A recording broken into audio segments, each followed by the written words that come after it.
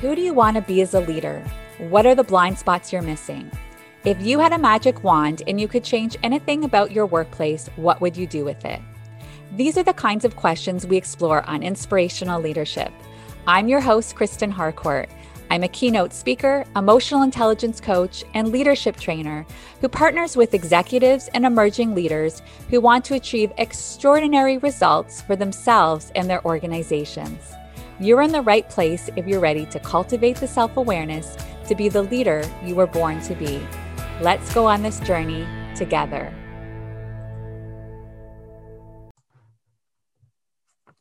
Welcome to a new episode of Inspirational Leadership. I am super excited to introduce you to today's guest, my friend Melanie, and I am going to speak today with Dr. Melanie Peacock.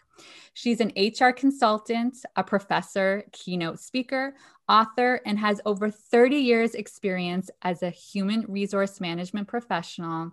And her motto, everybody who knows me is going to know that I love this motto. Her motto is investing in people provides the best return. Welcome to the show, Melanie.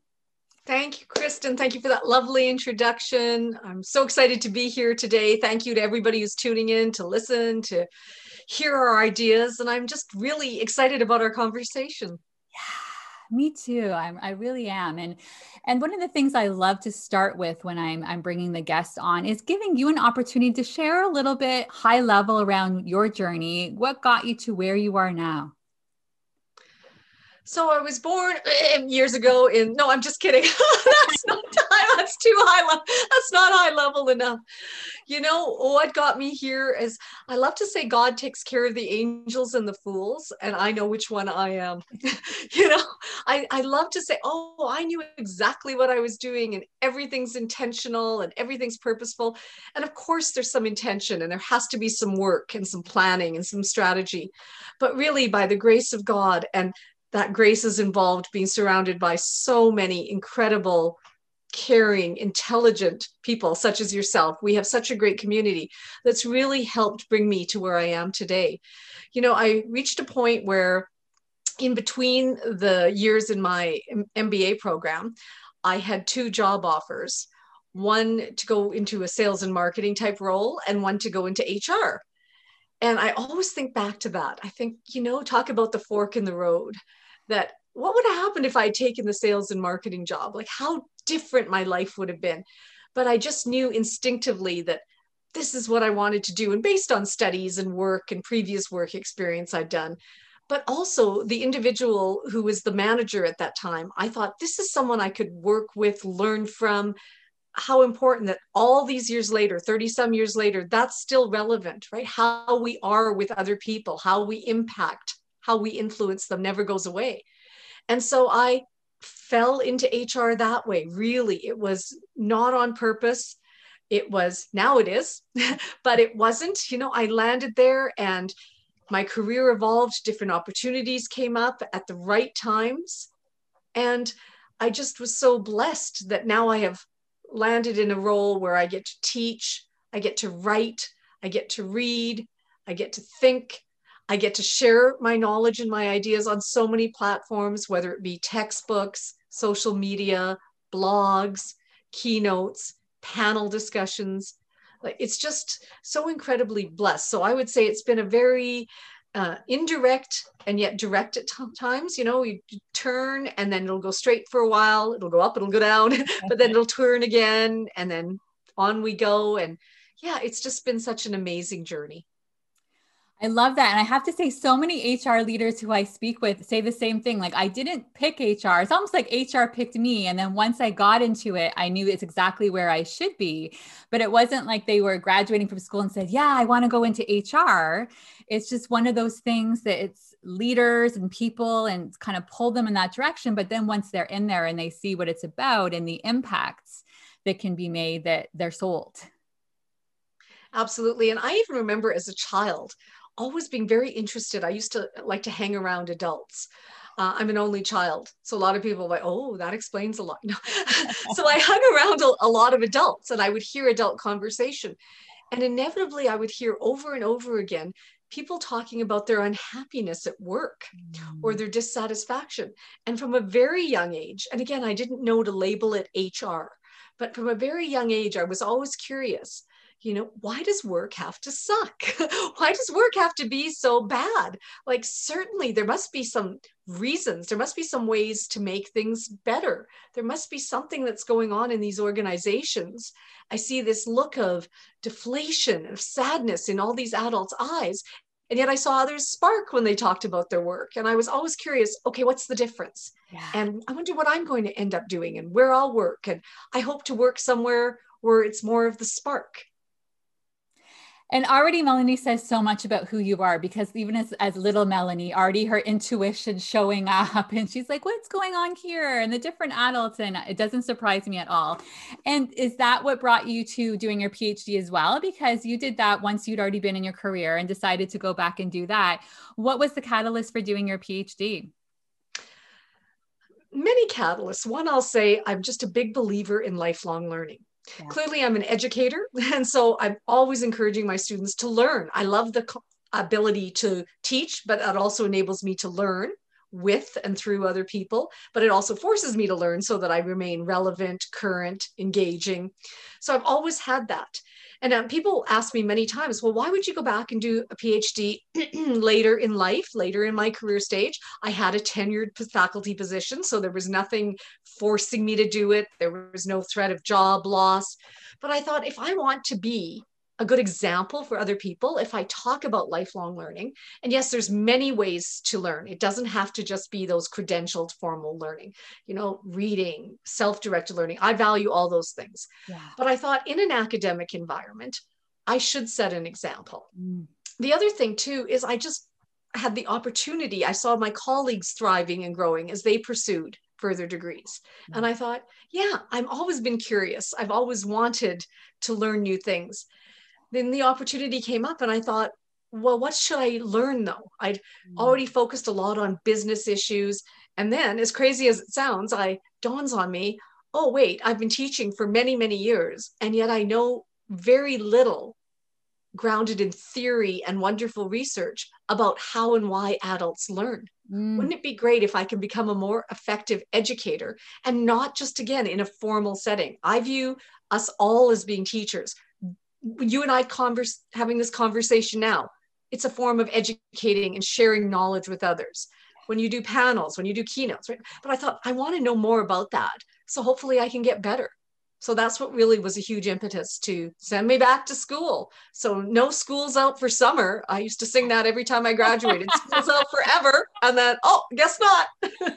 And I think it's so important what you said too, like there's so many different versions of learning, and I believe you should never stop learning until the day you die. Like there's always something to learn.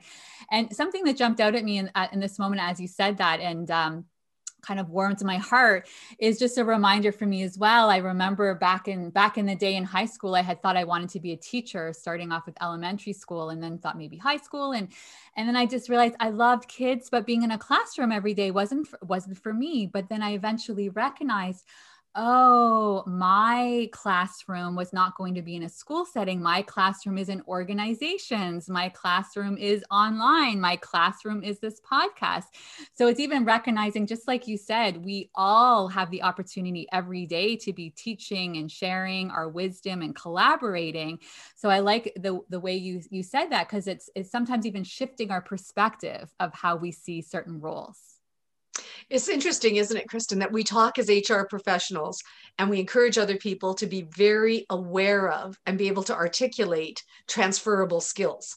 We say, if you're applying for a job, make sure you understand how the competencies that you've developed can be shown and useful in another job. So it's not the title, it's not necessarily the way these are labeled, but understanding what it is you're able to do and how you move that to new opportunities. And yet we sometimes forget to or negate to do this for ourselves.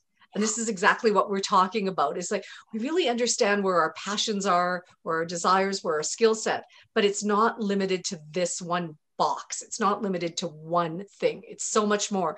And that creativity and that deep thinking and critical analysis that we ask other people to do to be successful in their careers, we have to remember to do for ourselves. Mm-hmm.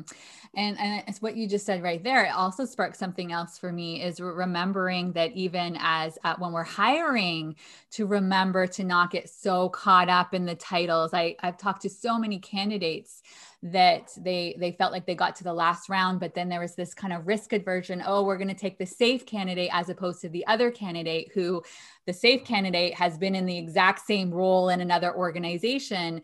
The one that was a little bit outside of the box was the individual who was perhaps coming from a different industry.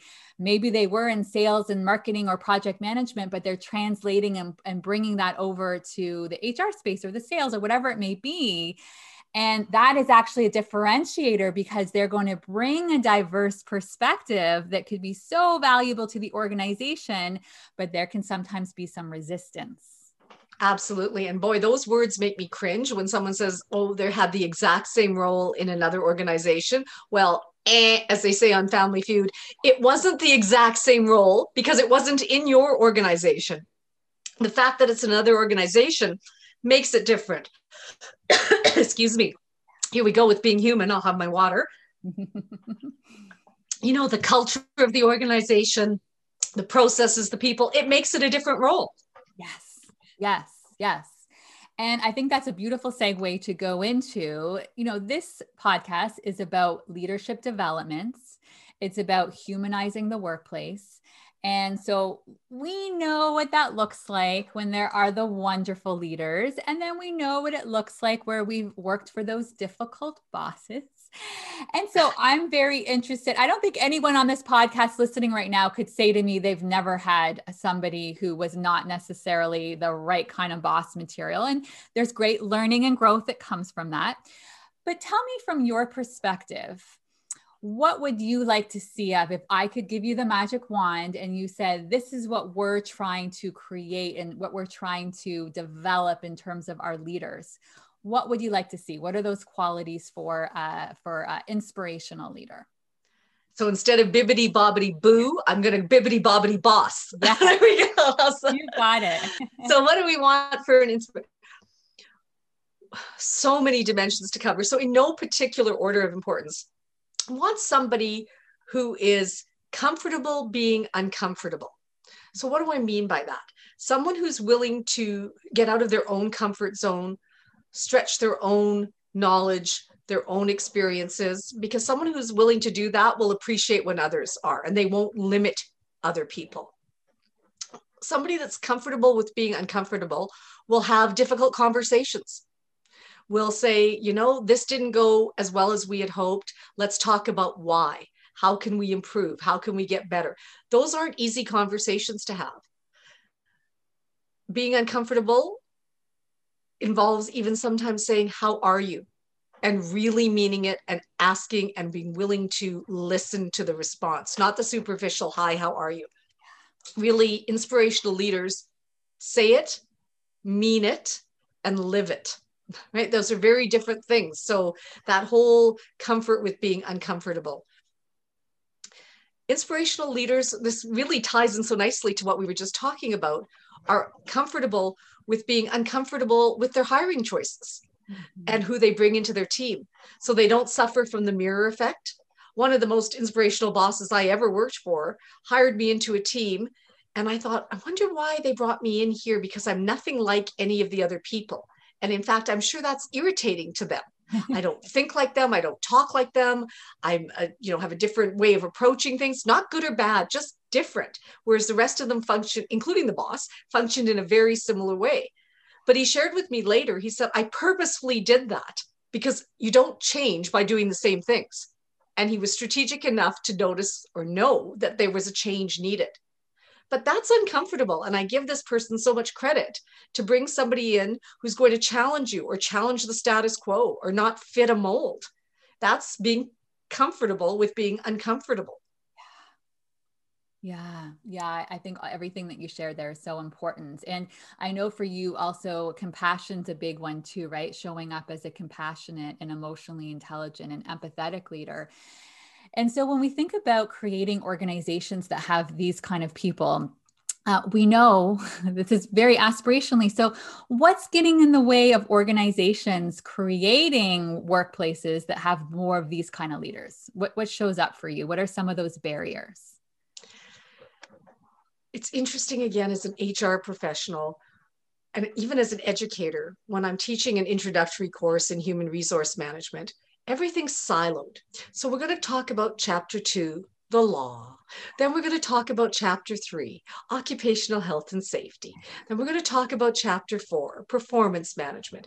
And so I try to really get through to students that this is not how the real world works. And this is not how an HR professional's world works. This is not how anybody in business, in life, that's not how our world works. You don't do one thing a day and you say, today I'm going to do this, today. So how this gets in the way is we do tend to silo things. We say we want a leader with these kind of qualities and capabilities.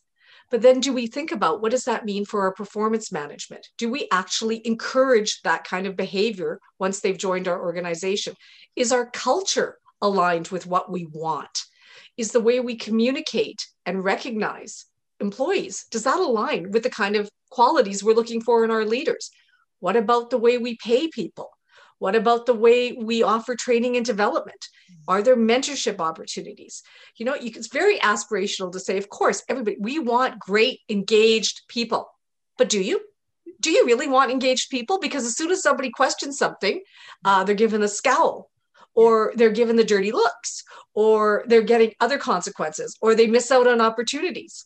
So what do you actually want? And how are you showing that through your actions? And organizations are live entities. They're social entities. And it's, again, we try to silo everything, and we have to be willing to bring it all together. It's like a jigsaw puzzle, right? There are separate pieces, but the pieces have to fit together into one beautiful picture. And I really see this as a critical role for HR professionals. We should be the ones that understand that big jigsaw picture and see when the pieces aren't fitting together right, when someone is bound and determined to make that piece fit and I'm going to squish it in there and it's good. Well, no, it doesn't quite fit. Well, why isn't it fitting? What's going wrong? What's askew? Because we have that level of understanding the fluidity throughout an organization and its people. So, you know, often it's because we just don't practice what we espouse to. You know, the other reason too, and I ruminate and think deeply about this, is, you know, even mistakes I've made and things when I, you know, go off path and I think, why did I do that? Why? I should have known better. And while it's not an excuse, I've seen it happen and I've experienced myself, we get busy. It sounds so simple. When you are overloaded, you, the royal you, us, when we as people, we're not robots. And when we get busy and we get overwhelmed and overloaded, we can't be our best selves and we can't aspire to all those things we want to be and know we should be. So I see that as another reason. It's just overload and we start to churn and we forget. Yes. Yeah, you know, it's such a good point. And this will bring us maybe a talking a little bit around the global pandemic. I'm thinking about some of the leaders I've supported. And one of the things that we notice is I'm spending a lot of time to be cognizant of what they're doing to take care of themselves. And sometimes we would identify times where they're working like 12, 14 hours a day. And one of my clients, love her dearly, we did a goal around sleep, and she had to be off computer by a certain time, like off by 9 o'clock, 10 o'clock, going to bed by 10:30. And she said, wow, I can't believe how resourceful I am and how much better a leader I am when I'm getting 7 hours of sleep every night. I was doing 3 or 4 hours of sleep and also working the 12-hour days. And I said, yes, you can imagine, like you're working, you're operating on empty. And as you say that, it reminds me also when we start to connect that to the workplace, when just people have these unmanageable, like where there's just so much on their plates and then more things get pushed on it, they aren't robots. And so how are we expecting people to be able to function and do that role as a leader, which ultimately is spending a lot of time with the humans and leading and managing and collaborating with the humans when the workload's at that capacity? That's right. It's sleep. It's things as simple as remembering to hydrate, maybe not in a beautiful peacock cup like this, but those are important things. And as ridiculous as it sounds, we have to train ourselves to do that. I've set reminders on my phone to put a little alarm to remind me to get up and walk so that I don't sit in front of my computer for 6 hours straight, which I can do. Yeah. It's not a good thing. I remind myself to drink my water. I set obligations, I'm calling them. That's the wrong word. Commitments to my family. Yes. And that forces me in a good way to get away from some of this, which I love and I'm passionate about and brings me great energy, but I can't do it all the time. And in fact, research will show that the more various parts or different parts of our brains we use, the better we are at even thinking and strategizing, never mind operating physically. So some of the better ideas will come to you when you're not thinking as deeply about something. And we have to give ourselves those moments, not just in sleep, but to rest our minds while we're awake. And as difficult as it is, and I'm one to talk because I've had to force myself to do it. But I know when I do it, it's so beneficial, as you've just outlined. Very observant what you've shared. Well, and I think it's so honest what you're saying, right? Like anybody, there's going to be times where we can be our own worst enemy, right? We're human. And then there's times where we recognize it and then we say, and what you just acknowledged there is really about holding the boundaries. And what's an easier way to hold a boundary? Well, is to have a commitment that really matters to you. So it's not a should, well, I should do this. No, I'm doing it because my family is important to me and I'm not going to sacrifice my family for this work.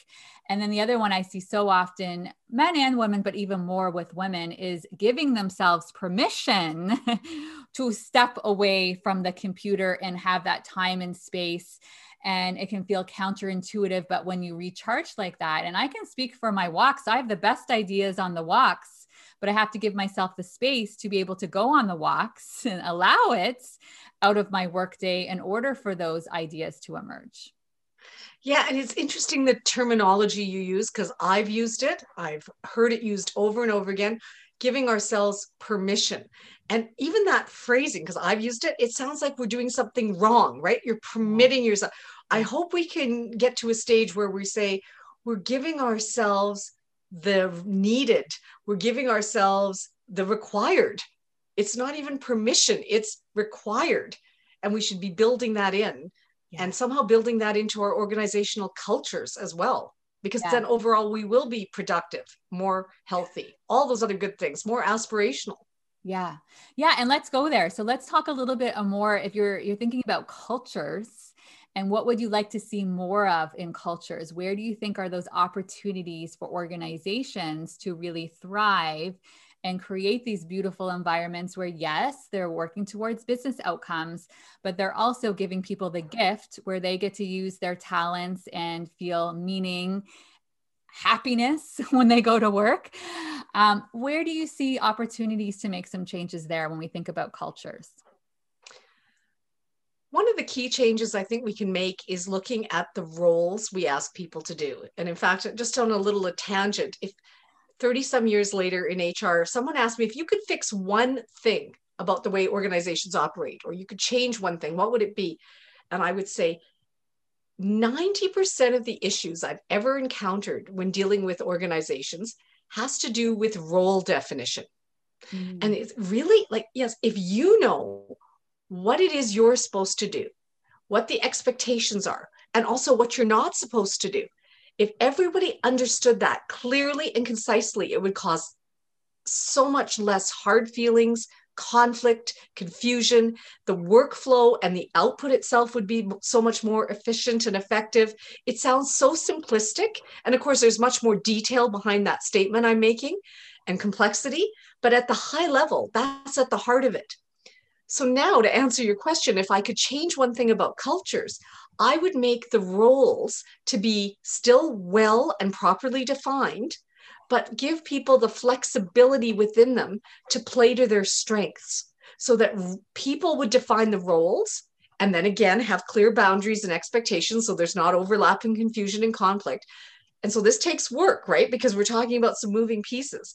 But if people define their roles a little bit more, Now, I'm not saying completely. There's some basic parts of every job that need to get done. But if we could listen to people and let them play to their strengths, just think of the synergy and the dynamics and the power in that, not to mention the satisfaction, motivation, and happiness. But instead, what we do is we build these blocks and then we shove people in them. And we say, this is where you'll sit. This is what you'll do. This is how you'll like it. Now, look at what the pandemic did. It shook up the blocks. Okay, you said before you needed more flexibility or you could do this from home. Oh, now you are. We gave you, the universe gave you some of that flexibility under less than ideal circumstances, absolutely. But trying to look at some of the silver linings, it showed we can do that. We can get people to have more input into what they do and have some flexibility and play to their amazing abilities, as opposed to saying you got to do all of these other things that you're not good at and that don't fill your tank. Yeah, I think it's so important, and it's allowing it, like you said, for it to be an evolution as that person's in the role and the leader and that individual get to know each other and start to see the strengths and what they're doing really well and being able to evolve it. And then the other thing that jumped out at me with what you said, and I see this a lot where there ends up being a lack of communication, is expectations are not clearly outlined for the individual. So they're not understanding. So it's not being communicated, and I think the most effective thing is right from the beginning, not even just the role, but even in terms of how they're going to work together. If we can have a leader and an individual like really talking about what works so well for you, what doesn't work so well for you, how can I support you better? Like, this is what you can expect from me. Like, just getting to know each other in that way and really talking through their work styles.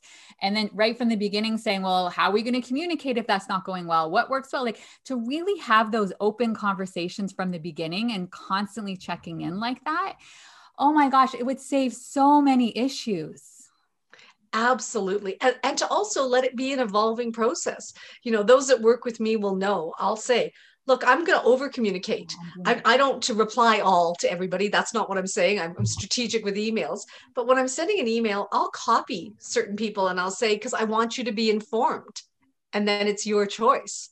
But if you don't want me to continue to copy you on this information or you need these things, then let me know. Or here's another perfect example. A textbook I'm working on, one of the contacts at the publisher is away for the month, but I said to them before they left, do you want me to continue to copy you on the emails while you're away? But I don't want to overwhelm you or your inbox. And there's a surprise. Oh, this is so sweet. That it's important for me to know what your expectations are.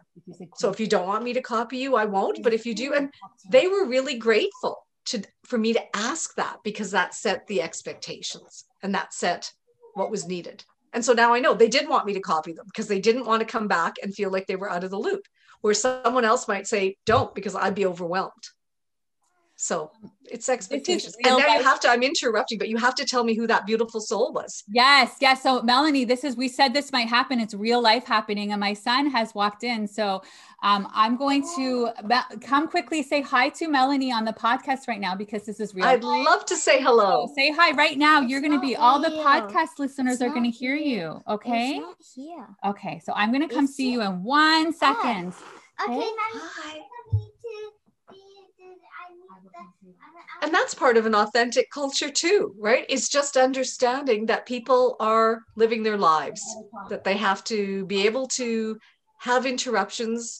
We're able to multitask at times. And, you know, I've said too, that I make commitments to my family. And here's a good example, as Kristen is attending to her family, which is so critical, that, you know, family first, because without a good foundation, without our families to support us and back us up, that we wouldn't be able to do that lovely work. And that's part of being authentic. And Kristen, I was just talking away because I was saying that is part of an authenticity, right? Is that family first. And yes. Awesome. Yes. Thank you, Melanie. And I said right at the beginning when we were talking today, I said, I do not edit in this podcast, because the whole thing that I'm talking about is to be human, and to be human means to be real. And we're living in a global pandemic, and my son is home today. He walked in, he's 8 years old. He needs mama for a second. So that was a real moment. And anybody who's listening right now, I want this to be an example for you that it's okay for real moments to show up, because that's what it looks like to be human. Right. And look, the world is still spinning. And he's adorable, by the way. And as I say, the apple doesn't fall far from the tree. So he takes after Jack. I just kidding. And isn't that so? There you go. And you know what? There's something that I never thought when one of your questions you asked me, you know what I would love? I would love to hear laughter more. And that's controversial. That's controversial because people say, well, that's not professional.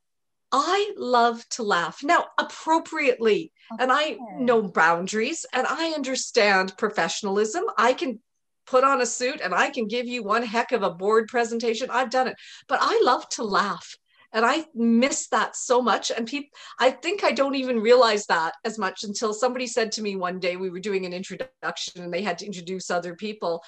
And he said that when he drew the short straw and had to introduce me, and I loved his comment. He said, Melanie has a contagious laugh, and wherever she goes, you'll hear laughter. And that, I thought, that's the nicest thing I think anyone's ever said about me. But when we just exchanged, there's some authenticity, right? There's some real moments you and I shared, and we laughed. And it's okay. And I can pull out all the research and it will show you about how laughter is good. And it actually has medical, chemical reactions in your body, and it's needed and good for you. But it's important. And I wish we would smile and laugh and genuinely enjoy one another more, because a lot of that, even pre-pandemic, I see has been eroded from the workforce.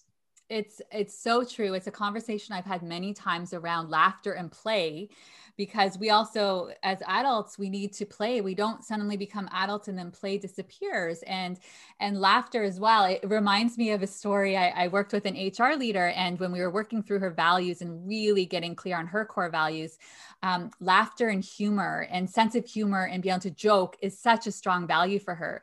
And she was realizing why there'd been a bit of a disconnect in her in her organization, how she was showing up, because authenticity is really important as well, is she was holding herself back in meetings because she felt, I'm the HR leader and I have a certain persona I'm supposed to wear. And what was happening is she was actually not connecting as much with people, because we know what it looks like when we're not showing up as our authentic selves. And then when she started to really bring in the humor, make some jokes, even she was doing something with, I can't remember what it was, but she was doing it with a team, and she brought on a little video clip from The Office. And then she started to create this beautiful environment where there was so much more connection because she was being herself. And then they connect more with her because, oh, there's Melissa. That's the person, right? So yeah, it's so beautiful when we can really tap into those values. And then I think humor and laughter. I mean, no organization, it's the other thing that's showing up for me when you say that, Melanie, is I learn a lot about an organization as soon as I walk into it, when I start to feel the energy, right? And those ones where there's a little bit of laughter and you hear a little this over here and there's talking, those ones where I can feel it as soon as I walk in, there's almost this, I can't even put a word on it, but this almost like when we can't really be talking and we need to be quiet. And I start to feel that energy as soon as I walk into the company. And I say exactly the same thing. It is palpable. You can walk into a room, you can walk into a home, you can walk into an organization, you feel it. It's actually there. And it can actually feel stifling is the word I use. I can't take my full breath because I feel like I'm being shut down. And as much as we talk about being able to laugh and smile, again, appropriately, we should be able to cry. And those aren't popular opinions either. And, and I'm not talking about every time you are upset or you don't get your way or you just have no control over your emotions, but I'm talking about when you are really moved or when you're feeling something deeply. Today's podcast has been brought to you by the word uncomfortable. We have to be comfortable with being uncomfortable. I remember, and I still remember to this day, the first time I ever cried in front of a group of students. I was handing back an assignment, and I hadn't envisioned when I created the assignment and I had them do it. It was about them exploring their strengths, and they did it through an actual resource and a profile, but then they had to ruminate and dig deeper and talk about how they'd apply it and how it impacted certain things they've experienced in their lives. And they knew I was going to read it. So I said, share what you're comfortable with. Only I will see it, but it's going to be read by another human being. And it had good business links to it. And so I really thought it was going to be quite a cerebral exercise. And so as I'm reading it, I realized, well, I don't know what I was thinking, because this is very cerebral. It's great, but it's also hugely emotive. So much so that I could only read 1 or 2 papers at a time, and I had to walk away. And then when I returned the papers to them, and again, I had not envisioned this, but as I was talking to them about their work and how impactful it was and what they shared, I actually started to cry. And I got quite jolted by it, discombobulated. And I thought, oh my gosh, I'm crying in front of a group of students. This is so unprofessional. What are they going to think? And so as soon as I tried to make myself stop crying, it got worse. Because I'm a highly emotive person. And I thought, well, look at this. Here I am emotive. I'm a wear your heart on your sleeve kind of person. And that's just, again, not everyone's cup of tea, but that's who I am. And so I cried. And then I look up and they're crying, and it was, oh my God. I was like, okay, I hope somebody does not walk by and stick their head in there and think, what is that instructor doing to those kids? But we have to be able to do that at the right times. If we want people to be authentic, engaging, inspirational leaders, then how can we ask them to leave their heart and soul at the door? And that is so often yet what we do. Yes. Thank you for accentuating that, both the laughter and allowing the other part, which I can't tell you how many times I remember one leader, it was when he was having to let somebody go and the tears came up, because in that moment it was real, it was genuine. Or somebody who was in a meeting and something that she heard and the way they described it, it really spoke to her soul and some tears came up.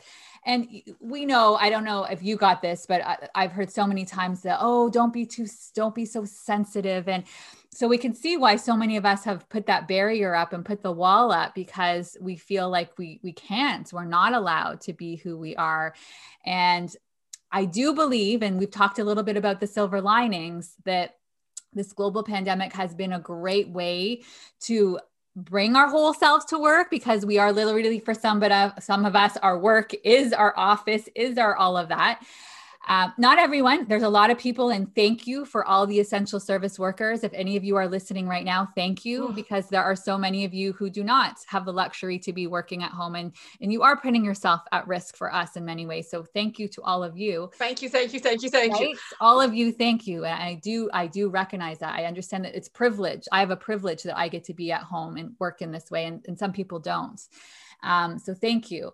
But we also, people will see things, right? Like they're bringing their whole selves, and sometimes the emotions will show up, and sometimes difficult things are happening because we're all experiencing the pandemic in different ways. Some people have older adults that they're taking care of. Some people are feeling lonely because they're not seeing family. Some people are feeling like, I want to get out of my house because I'm always with my family, right? There are all of these different things that people are experiencing. And I think I don't think it'll ever be the same with that whole, where sometimes it'd be like, this is who I am at home, this is who I am at work.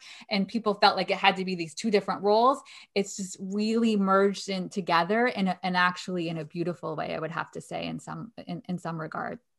Yes. And I hope we continue to take this and many of the lessons we've learned through the pandemic forward. I hope we don't forget. And I would find it exhausting to have to be one person at work and one person at home. And certainly there's some differences. Of course, there's still a professional persona. There's some things we do in the office that are different than what we do at home and vice versa. I'm not saying, it's absolutely everything's the same, but the authenticity, for me, who you see is who you get, and it's pretty much the same. My students will sometimes ask me, or my clients, are you this chatty at home? are you like this? And where do we send the sympathy cards to your partner? I'm like, oh yeah. He's a good one. But yeah. Yes, as he'll say, he's a good listener. Yes. No, I think that's so, and I like what you went where you went there as well. I think it's also remembering there are no absolutes, right? It's not like whole person means like, oh, there's no rules and no professionalism and we'll do whatever. Right. It's not being in the absolutes. And I've always been someone who's very comfortable in the grays. So to me, it's recognizing, and I think anytime we go to one extreme to the other, it's because we're binary. It's good, it's bad, it's this, it's that. It makes it easier for us to be able to label and put things into categories. So we're approaching the end of this conversation. I'm so sorry to say, because I don't want it to end, of course, but I think it's great as we start to think about wrapping up, to think about for yourself and your journey and some of the lessons you've learned, because you're so great at being authentic and vulnerable and sharing growth opportunities. And so what have been some of a couple of lessons that jump out of you, or maybe it's just one that you've learned perhaps recently, or it was a big lesson you learned on some part of your leadership journey that you want to share with the audience? So I'm going to give you a contradictory statement, that I've learned that we have come and evolved so much as a work world, even from what I see as when I started working, when I was 16 years old, and I saw, and I've experienced through my life, tremendous misogyny, racism, anger, lack of knowledge or education, misunderstanding, unacceptance, having to conform, right? And be what others wanted me to be. So I've seen that change, and there's been such tremendous evolution. I've seen the power of compassion for others and for myself. I've seen the power of allowing us to experience differences and to move beyond. Now, here comes the contradiction. I've also learned we have a heck of a long way to go. We've come a long way. The journey is far from over. We need to capitalize on our momentum. We need to capitalize on renewed understanding. We need to capitalize on people's experiences and allow their voices to be heard. I think in many ways I have, which is surprising. Some people who know me will listen to this and think, what is she talking about? I think in some ways I have silenced my voice in some ways. And so what I've learned, especially in the last, I'm going to say 3 to 5 years, and that's a combination of age, time on the planet, time in my career stage of my career journey, and other beautiful opportunities that have presented themselves to me, that voices are there to be heard. Yes, we have the 2 ears, so we should listen more than the one mouth speak. I fully understand and appreciate that. But we have to give room and space for these variety of voices. And when other people speak of their experiences, we have to be comfortable with being uncomfortable with what they're telling us, and then take it to the next steps and improve and change. Like, there are many, many amazing people that surround us, and there's so many wonderful things that are yet to happen. That's what I've learned. That resonates so deeply for me, because in being the eternal optimist, radical optimist, I always see the possibilities, and I am grateful for so much evolution, and the fact that I can even say love at work and compassion and all of these different things. I feel like, wow, look how we've evolved. But on the other hand, I still recognize, just like you have talked about when we started to think about social justice and everything that we've seen around racial injustice, and still with women and LGBTQ and all of these different areas, and making sure that there is equality for all. So much work to do. And for me, it's my work too, right? It's the learning and the unlearning. And we do have, and I think it's like the more you learn, the more you recognize you don't know. Right. And so, right. Before it was just unconscious. Now it's like, oh, I consciously know all these things I still don't know. Yep. I like what you're recognizing as well on your journey, that part of it is, and I relate to what you say as well, because sometimes it can be those times that, yes, you're extroverted, and yes, you're comfortable using your voice, but there might have been certain subjects that you weren't speaking to because you were keeping yourself safe in that way. And perhaps now you're even expanding even more in terms of what it looks like to own your voice. Right. And I have to become more comfortable in dealing with other people's discomfort. And I have so much more to learn, because I have experienced privilege on many dimensions as well. And these are some of the things that keep me up at night, because I say that is overlapping principles. I've experienced a lot of discomfort, being boxed in, some lack of privilege, and then overlapping that with recognizing that I do have privilege, and trying to make, again, back to the puzzle analogy, trying to make it all fit together into a viable, beautiful picture. And isn't that what life is? Actually, it is a viable, beautiful picture, but I'm still figuring it out like the rest of us. And that's okay too. I've learned that. that it's okay to take one piece of the puzzle and see if it works. And if it doesn't fit, then try another piece. Maybe I don't always start at the corners because I'm not a good puzzle maker, but I have a heck of a lot of fun trying. Yes, yes. And that is part of it, right? And sometimes you fall down and sometimes you try and it didn't work. You thought this puzzle piece was going to go there, but it's really over here. And I like that puzzle reference is so good for you, Melanie, because I think going around the edges wouldn't be your way, right? You would just be like, well, I want to go over on this side and try over here and experiment and play over here. That's totally epitomizes who you are. Yeah, I'm not a start at the corner. Now you know why my friends don't build puzzles with me, but that's okay. Melanie, where can people learn more about you and your work? I would love for people to connect with me on LinkedIn. So they can just search for me under Dr. Melanie Peacock and I will pop up. On Twitter, I'm at double M. So the word double, DOUBLEM, double M Peacock. And my consulting website is double M Training and consulting.net. Yes. Good, good. And we'll have the show notes for everyone as well. And I know that Melanie is very active. Dr. Melanie Peacock is very active on Twitter as well. So that's a great place for people to connect with you as well. Yeah, I would love to learn with and from and share with other people. I find our social media community is so great for knowledge mobilization. Yes, yes. Thank you so much for being here for this conversation today. Well, thank you. Thank you for all your work and all you do to advance important conversations. What you're doing, Kristen, is important and valued work. So thank you. Thank you. Receiving it fully. Please remember that meaningful change requires space and grace. Practice self-compassion and become the ripple. As you transform yourself, you transform your workplace and the people around you.